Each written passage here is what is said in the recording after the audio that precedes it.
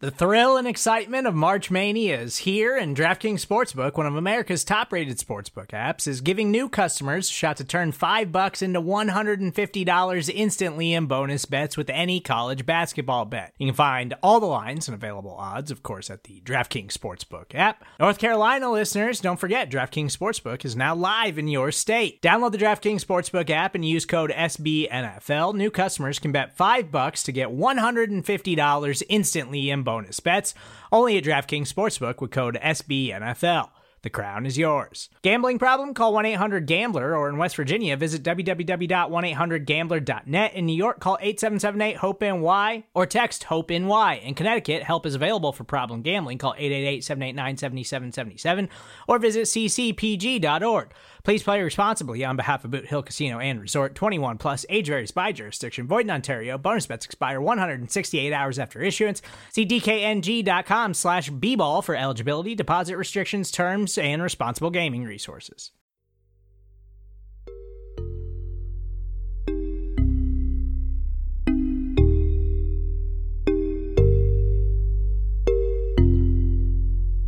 Welcome into Fireside Chats. This is episode 14, brought to you by the fine folks at SB Nation and Bleeding Green Nation. I am your host, Michael Kist. Follow me on Twitter at MichaelKistNFL, that's KIST.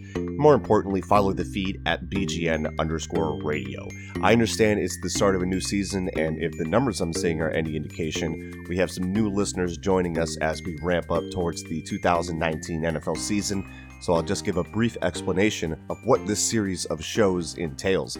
Fireside Chats was created as a place where I could have semi-regular discussions with the leading minds not only in football, but with those that cover it as well. I've talked with former scouts, analytic gurus, longtime NFL players, film heads, and so on. And with the release of the Football Outsiders 2019 Football Almanac, which is a must-buy, by the way, I figured why not speak with the man who wrote the chapter for the Eagles. That man just happens to be a friend that I've had the pleasure of sharing drinks with while we were in town for the Senior Bowl in Mobile. So he's got a great mind for the game, and his name is Derek Klassen, and he's going to cover some of what was written in the almanac about the Eagles, which looks not only to the past, but to the future as well. And I'll get Klassen's opinion on how he sees the Eagles faring in 2019. So training camp resumes today, so keep an eye out for more updates and recordings on that by subscribing to BGN and also visiting bleedinggreennation.com.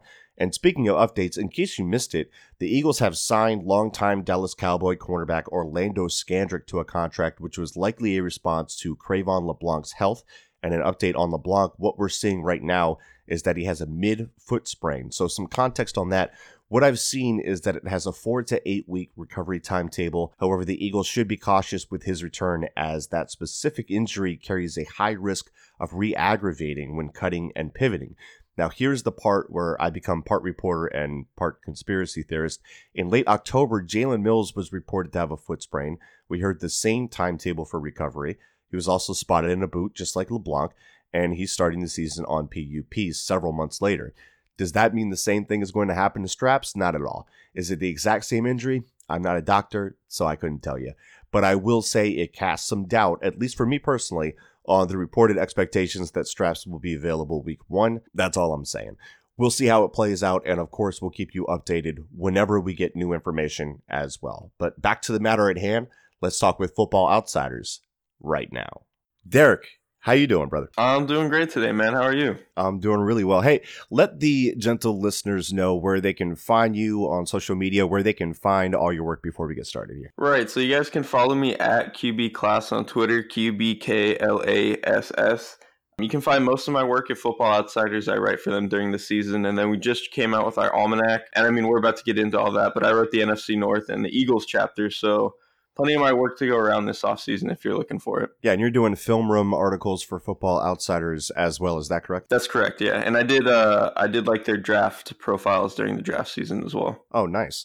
Hey, personal question before we get into the nitty-gritty here. Are you going to be in Mobile this year? I need to party with my boy. The plan is to do the draft cycle again. That is the plan. So okay. Good chances I'll be there again, yes. Fantastic. And if you're there, you're coming to Veets, right? Oh, man. I mean, why even go to Mobile if you're not going to go to Veets? Yeah. I mean, you have to. That's the correct answer. Okay. So this is your second year writing the team chapters for Football Outsiders. You do film room work for them, so you know your stuff. Look, seeing as you wrote that Eagles chapter for Football Outsiders, let's talk about it. And let's start with the offense. And we'll just go like a broad general view here. What did you observe from the Eagles schematically and philosophically throughout the season? I think the biggest thing is that for like a number of reasons, the offense kind of got the reins pulled back on it. Like we saw in 2017, they were an incredibly explosive offense. Like they were insane on third downs. They were able to generate a ton of explosive plays. Like Carson Wentz was absolutely nuts outside the pocket. So it was still a fairly consistent offense because they had a lot of talent, but they were really an offense that was like banking on big plays a lot. And then I think you look at 2018 and they actually did a lot better job of finding a consistent way to like keep the chains moving and kind of play the quick game a little bit better. I thought Carson Wentz in particular like did such a good job of developing his sense of how to play the quick game, like when to trigger, which throws to make, like how to consistently make those throws accurately. And I think that was something he was kind of just okay at in 2017. And so I think the part of the offense moving that way was in part because Wentz just straight up got better there. So it was kind of something that they could open up more. And also they didn't really have a deep threat the way that they did in previous seasons. So the offense was kind of constructed of like 5 really good slot players and nobody who could actually stretch the field to make them work. And, you know, for as talented as some of their guys were, like Ertz and Goddard, and even Aguilar can, like, do some things, like, they just didn't have anybody to open up the middle of the field for them. So what happened was, like, they were trying to test the quick game a little bit more because they were better at it, but they didn't really have anything that was enabling it for them. You put that on top of them not having a run game as consistent or as explosive as the year before, and basically they were just left with like this offense that was throwing to slot receivers all the time. It was like kind of a better version of what the Lions tried to be for a while. Right. And I don't think that's what they want to be, so I'm kind of hoping that they can change things up next year. Yeah, you mentioned the throws outside of the pocket for Wentz, but I think a big drop off for him, and I think Pro Football Focus like kind of showed this in their QB annual, where the big time throws for him before 2.5 seconds hits like got cut in half. So it's like right at the 3-step, 5-step drop at the top, making a big throw downfield. Those were cut down for a lot of the reasons that you stated in my opinion anyway, but keeping it with philosophy and trying to boost that back up. You noted in your chapter about the potential for creativity with the loaded cupboard of playmakers that the Eagles possess coming into this year. How do you see that playing out in 2019? I mean, I think Deshaun Jackson in particular does so much for that offense because, I mean, like I mentioned, they have so many guys who can be a huge stud over the middle. I mean, their 12 personnel package is probably the deadliest in the league with Ertz and Goddard, and you can use them in like 10,000 different ways. Alshon Jeffrey is like, you can kind of leave him on an island on the boundary and he can just kind of do whatever and win one-on-ones all the time. But I think it's Deshaun Jackson being able to win both from the slot and outside. I know in Tampa Bay he actually played a lot more outside, but being able to stretch the field the way that he does, it's going to be able to take the top off the defense in a way that they just didn't have last year. And I know Wentz is a guy who likes to be aggressive. His deep ball accuracy is actually just like okay, but he's very willing to do it. And I think that's important, especially with a guy like Deshaun Jackson. And honestly, just okay deep accuracy is better than what he had in Jameis Winston last year. So he should be able to, be a lot more productive than maybe his stat sheet has shown the past few years. Because his last couple of quarterbacks have been Jameis Winston, who's a bad deep passer, and Kirk Cousins, who is just an unwilling deep passer. So he's not really been able to put up the numbers that he probably should be able to. So I think some of the creativity they can do there and finally like being able to open up the field is going to be huge. I'm really interested in to see what they can do in the red zone. Like, I think you could totally have packages where you split out like Ertz and Goddard on either side of the boundary, and then you have like Arcega-Whiteside in the middle out of the slot and maybe Jeffrey from the slot. Like, they basically have 4 basketball players that they can put out on any time. So obviously that shouldn't be like your base red zone. I think quickness in the red zone is actually like super underrated, and those guys don't really have it. But I think that's something that they should look to do, because I mean, if you look at the Stanford versus Oregon game, like, or even like Notre Dame, like some of the post ups Arcega-Whiteside was putting up was like pretty disgusting. So I want to see them use him there. I think those are the two big things, is finally being able to open up the offense and then being able to get a little bit more creative in the red zone and punch some more stuff in. Yeah, and you mentioned, Deshaun, that I pounded the table for the Eagles to use him more in reduced splits. When he's not in a plus split, he gets 74% of his explosive plays over the last 2 years. Really threatened the seam with that deep speed, and then in the red zone you can use his quickness as well. So those are good points. And something that you've already alluded to, and I really appreciated about your notes on Wentz in the Football Outsiders Almanac, was the differences that you noticed in Wentz from 2017 to 2018 that weren't negatives. Because I do feel that there were areas of maturation that we saw, even if he wasn't hitting the high notes in production as consistently as he hit them in 2017. You've already noted the quick game, but like, what else did you see from Wentz, or can you get a little bit more granular in terms of his development from year to year from what you saw? Right. So in terms of the statistical production, I mean, so much of it was really just circumstance. Like, in general, I think he was a better player in 2018. I know that kind of sounds insane, but I think he just showed that he was such a more complete quarterback. I think, for one, his mechanics looked a lot cleaner. I think he did a much better job of making sure he had his feet stable and in a good position to throw, making sure he could move his feet more. Because, I think certain quarterbacks kind of get into a mode where they just kind of get their feet stuck in the sand. And I think that was a problem that Wentz had, especially as a rookie. A little bit in 2017, he was kind of able to fix it. And then in 2018, I thought that was almost never a problem that really showed up for him. And I think that went a long way in making him just a more accurate passer overall. Like you mentioned, I think he was just better in the quick game. I think he was more decisive because of some of the footwork stuff that I mentioned. I think he was more accurate. That went a long way to kind of making his game more complete than I think it was in 2017. And another thing is, I think he did a better job at avoiding huge mistakes and not thinking that every play has to be like a superhero play. Now, I think he still has that to some extent. Like, I think those guys, you're never going to turn Jameis Winston into Kirk Cousins, or you're never going to turn Cam Newton into Dak Prescott or anything like that. Like, that's just not going to happen. But Josh Allen is going to be Tyrod Taylor. Yeah, exactly. Right. So it's kind of about finding the balance. And I think Wentz did a very good job of kind of coming closer to that balance than he was in 2017. Because in 2017, probably got away with some more stuff than he should have. Was it versus the Chiefs that he threw that sideline pass that like should have been intercepted, and then it went right into Ertz's hands and he like took it to the house? Like, stuff like that. Like, that shouldn't be able to happen. And I think in 2018, he did a better job of not even really allowing those situations to come up. Yeah, definitely limiting those turnover-worthy throws, as it were. Anything else on the offense? What's your outlook for this Eagles offense? What do you think the potential is? Because the expectations here in Philadelphia for this offense are pretty big. I think people are expecting this to be a top 5 offense with all the weapons and a healthy Wentz without the brace and all that stuff back, and just seems to be in a better mental state. But you, looking from the outside, looking in, not as ingrained in the bias of the city, I guess I'll say it that way. I don't even know if that makes sense, but I think people get what I'm saying. How do you see this offense entering 2019 overall? I think it should be really good. I think probably the biggest concern is like how healthy can a lot of their older linemen stay. Yeah. So I think if that works out fine, I think it should be a really good offense. I think to expect like 2017 Carson Wentz in terms of like some of his statistical output is probably unrealistic, because a lot of like his high touchdown rate and stuff had to do with the defense forcing a lot of turnovers and like a lot of just like kind of random explosive plays that maybe the defense can do that again, and maybe he can get lucky with explosive plays again, but that shouldn't be something you're banking on. I think they should probably just look to be a more consistent offense and sprinkle in some of those more explosive plays that they're going to get from Jackson. I think overall it should be a really good unit, kind of following the footsteps of their quarterback. Like, they weren't a complete offense last year. They really only were good at one thing. But now I think that they're better at the quick game with Wentz developing. Now they finally have a deep game that should be able to open up with Jackson. And now they have a lot more talent at running back, because last year they struggled with injuries and their depth was just like straight up terrible.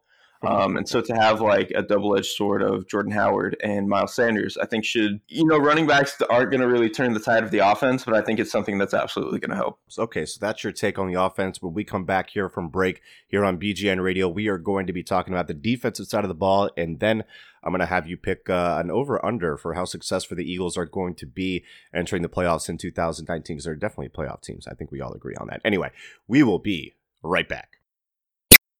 And we are back here on BGN Radio. Michael Kiss talking with Derek Klassen about the Football Outsiders Almanac of 2019, the Eagles chapter. We've already talked about offense. Let's switch sides to the defense. Derek, one part of the chapter that stood out to me is when you said, quote, Assuming the Eagles do not suffer catastrophic injury luck again, they are poised to be a top 10 defense, unquote. Now that top 10 part, that hit me like a bold statement at first, and really it shouldn't have, because the Eagles defense was 5th in defensive DVOA back in 2017. So along with that, what about this defense makes you think that they can replicate the success they had back in 2017 during that Super Bowl run? I mean, like you mentioned, I think hopefully getting some injury luck back is going to be huge. Like, they were decimated for large parts of last year. They lost a lot of guys that were really important to that defense, and especially, they already had like a shaky secondary, and they lost a number of the guys that were important to making that secondary even okay.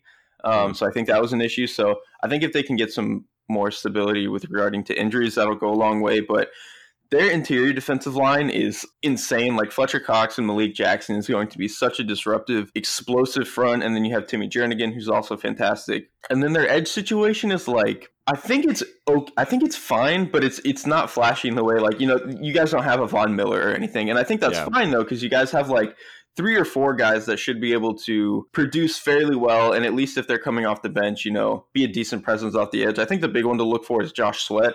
I liked him a lot coming out of college. He's like tiny clowny, and so I think if he can like finally come forward this year and make an impact, even if he just ends up being like a pretty good third rusher, I think that could be absolutely huge. And then obviously you want to kind of see a little bit more from Derek Barnett. Moving to the linebackers, I think their linebackers are really good now. Nigel Bradham, I think, was a little shakier last year, but I think he's still a very good player. And getting Zach Brown for like, what was it, $2 million or something like that? Maybe $3 million? Super cheap. Yeah, it was like 2 to 3. It was insane. Like, they got him for like basically free. And Zach Brown is one of the best linebackers in the league, to be honest. I understand he has injury issues, but if he can stay healthy, he's one of the best run defenders in the league and a plenty good coverage guy to boot. He's not elite, but you don't necessarily need him to be. I think just to add, it's exactly 2.5 million. Yeah. I mean, that's stealing, dude. Like, he's legitimately one of the best linebackers in the NFL. Yeah. And he just didn't get his due last year because he was stuck in Washington. Watching him next to Mason Foster definitely makes him look better. You know what I mean? Dude, Foster is terrible. I mean, okay, so for anybody who already follows me, you've seen this, but I was doing like a study of Frank Reich's offense in Indianapolis, and I think it's like week 2 the Colts played Washington, and there's a series of like 5 plays in a row where they just straight up target Mason Foster. It's like power, counter, play action off of his side. It's like disgusting. And they ended up with a touchdown on that drive. So that's so funny. The Texans did that in the first drive when they played them, and I put those clips up on Twitter. That's all over Redskins Twitter when they cut them, which is funny because the Texans were like, this guy is bad in coverage. We can put anybody out there on a route against him, and we're going to be making money all day, and then we're going to run right at him too. And they did too, and they just drove right down the field. So we saw the same teams would go after him. And then anytime like Indy tried to run power to Brown, or if they had switched sides or something before the play, I mean, Zach Brown was just like shutting it down at like 2 yards. Like the difference, maybe it is the difference pulling a little bit away here, but I still think Zach Brown is pretty damn good. So what were we talking about? The Eagles linebackers, just the overall outlook. Is that where we were at? I totally forget. We were in the weeds here. I believe so. And even I guess one last thing for the linebackers, like LJ Fort is like, he's good. If something goes wrong, he's like a pretty good guy to fill in the blanks there if either guy gets hurt. I guess the real concern for Philly on defense is like the secondary, because they have Ronald Darby, who is fantastic. Like, he's true shutdown corner, one-on-one, can play on an island versus anybody. And they're getting Rodney McLeod back, who should go a long way for like shoring up explosive plays and better making this Philly defense feel like they can actually funnel their routes somewhere instead of like kind of the ambiguous situation that they had last year. That's a great way to put it, yeah. Because, like, I mean, that's so huge to understand that you have help and be able to play off that. And I think with some of the inexperience and, like, honestly, just mediocre talent that they have at cornerback, I think it should be huge to actually have them, like, have the confidence to be like, okay, like, it's okay if I get beat inside a little bit because I know I have this guy. So I think that should go a long way. Even having Andrew Sendejo, I don't know exactly how much they're going to use him, but whether he's coming off the bench or they're using him in like 3 safety rotation stuff, I think he could do a lot for them. So better than Corey Graham. No. I was a Ravens fan at the time that he was there, and that was not good times. Let's keep talking about the secondary here. We could talk about the secondary to death, really, with what happened. But as an outsider, how jarring was it to see the difference between Jalen Mills and Ronald Darby when you broke down their film? Dude, Jalen Mills is like terrible. I understand in 2017 he had like stretches. He had stretches and he was like okay because I mean in large part because the defense overall was just better, so he wasn't as I guess as stressed as maybe he was last year with all that went wrong. But like Mills is just like I don't trust him to play in man coverage. Like he's just gonna get whooped by everybody. I think the way that he handles route breaks is like honestly terrible. Like he just gets his feet tied up all the time and like ends up falling back at the end of breaks far too often. I don't think he's really a guy who like can win contested one-on-one situations if he's up against like DeAndre Hopkins or something like that. Like I just don't think there's a lot he does particularly well, which is why I think I stressed in the chapter like they really need either whether it's Rasul Douglas or maybe Avonte Maddox moves more outside or I mean, Sidney Jones finally does something. Like they need somebody opposite Darby to be at least competent. And maybe Mills bounces back. Maybe it's him. I don't know. But from what I saw last year, I don't have very much faith that it's going to be him. Yeah, I'm not holding my breath on that. I'm hoping it's Rasul Douglas and he has a breakout year for them. I mean, they got so many young players in that secondary. You're hoping one or two, like Sidney Jones is kind of my guy to highlight coming into this year. You hope one or two really take a step forward. Let's talk a little bit philosophy from what you saw. Jim Schwartz is a very polarizing figure in Philadelphia, and even us here at BGN have a bit of a love-hate relationship with him. I think there's a lot more respect for him outside of the city and around the league than there is here. That said, I still have my issues with some of his coverage deployments when it comes to playing so much off coverage on average, which is something that I charted, compared against similar middle of the field closed teams to verify the narrative. But one thing I don't think he gets enough credit for is his adaptability. Sometimes he swings and misses, like all the inverted cover 3 he played against the Titans in response to the McLeod injury. But there are other times, like the Rams game that I've talked about, where he's able to get out of his comfort zone and switch it up.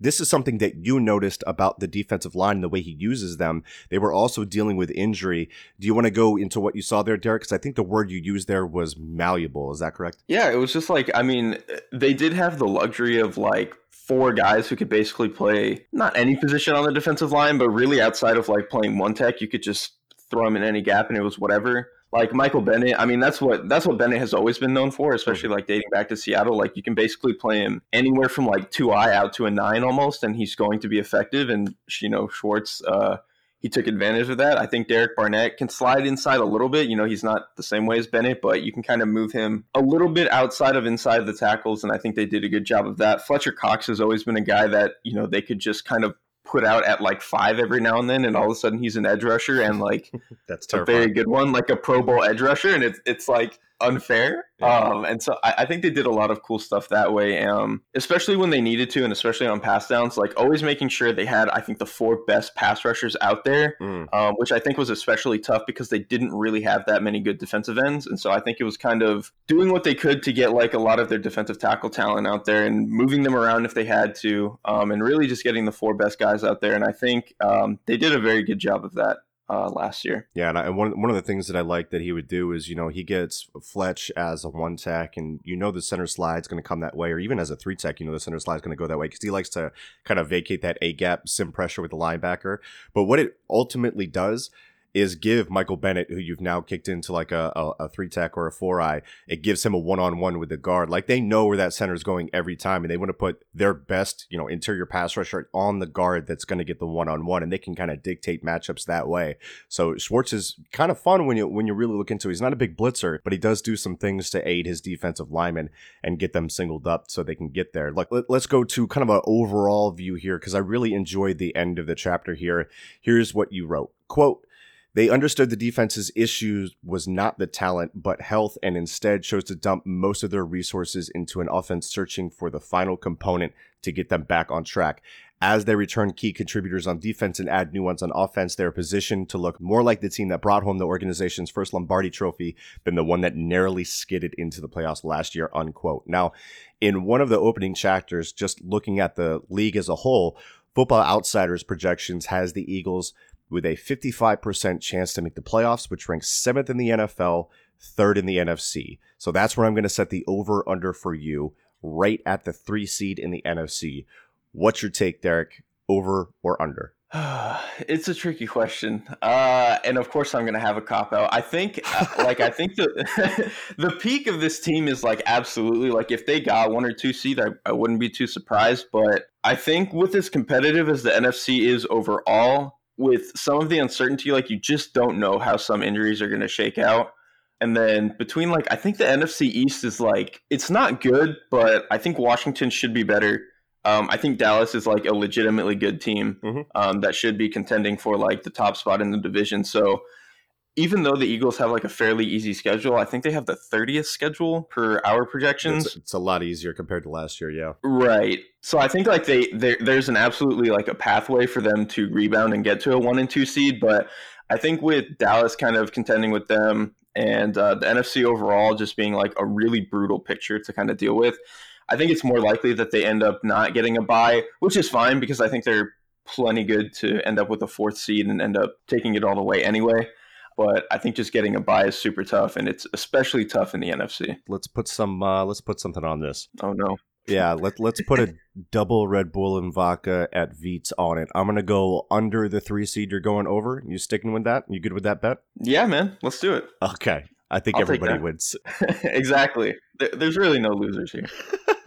So we talked about the Eagles. You said you also wrote up the chapters for the Bears, Lions, Packers, Vikings, the whole NFC North there. So with those 4, I'll just ask you, who takes the division in 2019 and why? So in terms of our projections, I believe we have it Packers, Lions, Vikings, Bears. The Vikings and Bears are like insanely close, and that might be flipped. You gonna toe the company line there, company man? Yeah, it's like a projected like 7.8 wins versus 7.9. So like, who cares, honestly? Yeah. I think the projection for the Packers is actually correct. Getting rid of McCarthy is like not so much what he was doing on offense in terms of crafting the offense. It's just like that organization so clearly needed like it was a jolt. Like, yeah, it just needed like a breath of fresh air. And I think the same thing happened with Andy Reid here in Philadelphia when they finally moved on. Maybe McCarthy can still find success elsewhere, but like sometimes, and like McCarthy honestly was better in 2018 than he probably got credit for. I mean, he'd earned a reputation that he didn't really deserve to get credit at that point, but like he was fine. So you're saying who takes? I think it's going to be the Packers, especially because like the potential for their defense, I think, is honestly insane. If you just look at the roster, like they basically have one linebacker in Blake Martinez, and then they have this front that they could do like a trillion things with, kind of like the Eagles. Yeah. I mean, they just cut Mike Daniels, but I don't think that actually changes their plans because they were going to phase him out anyway.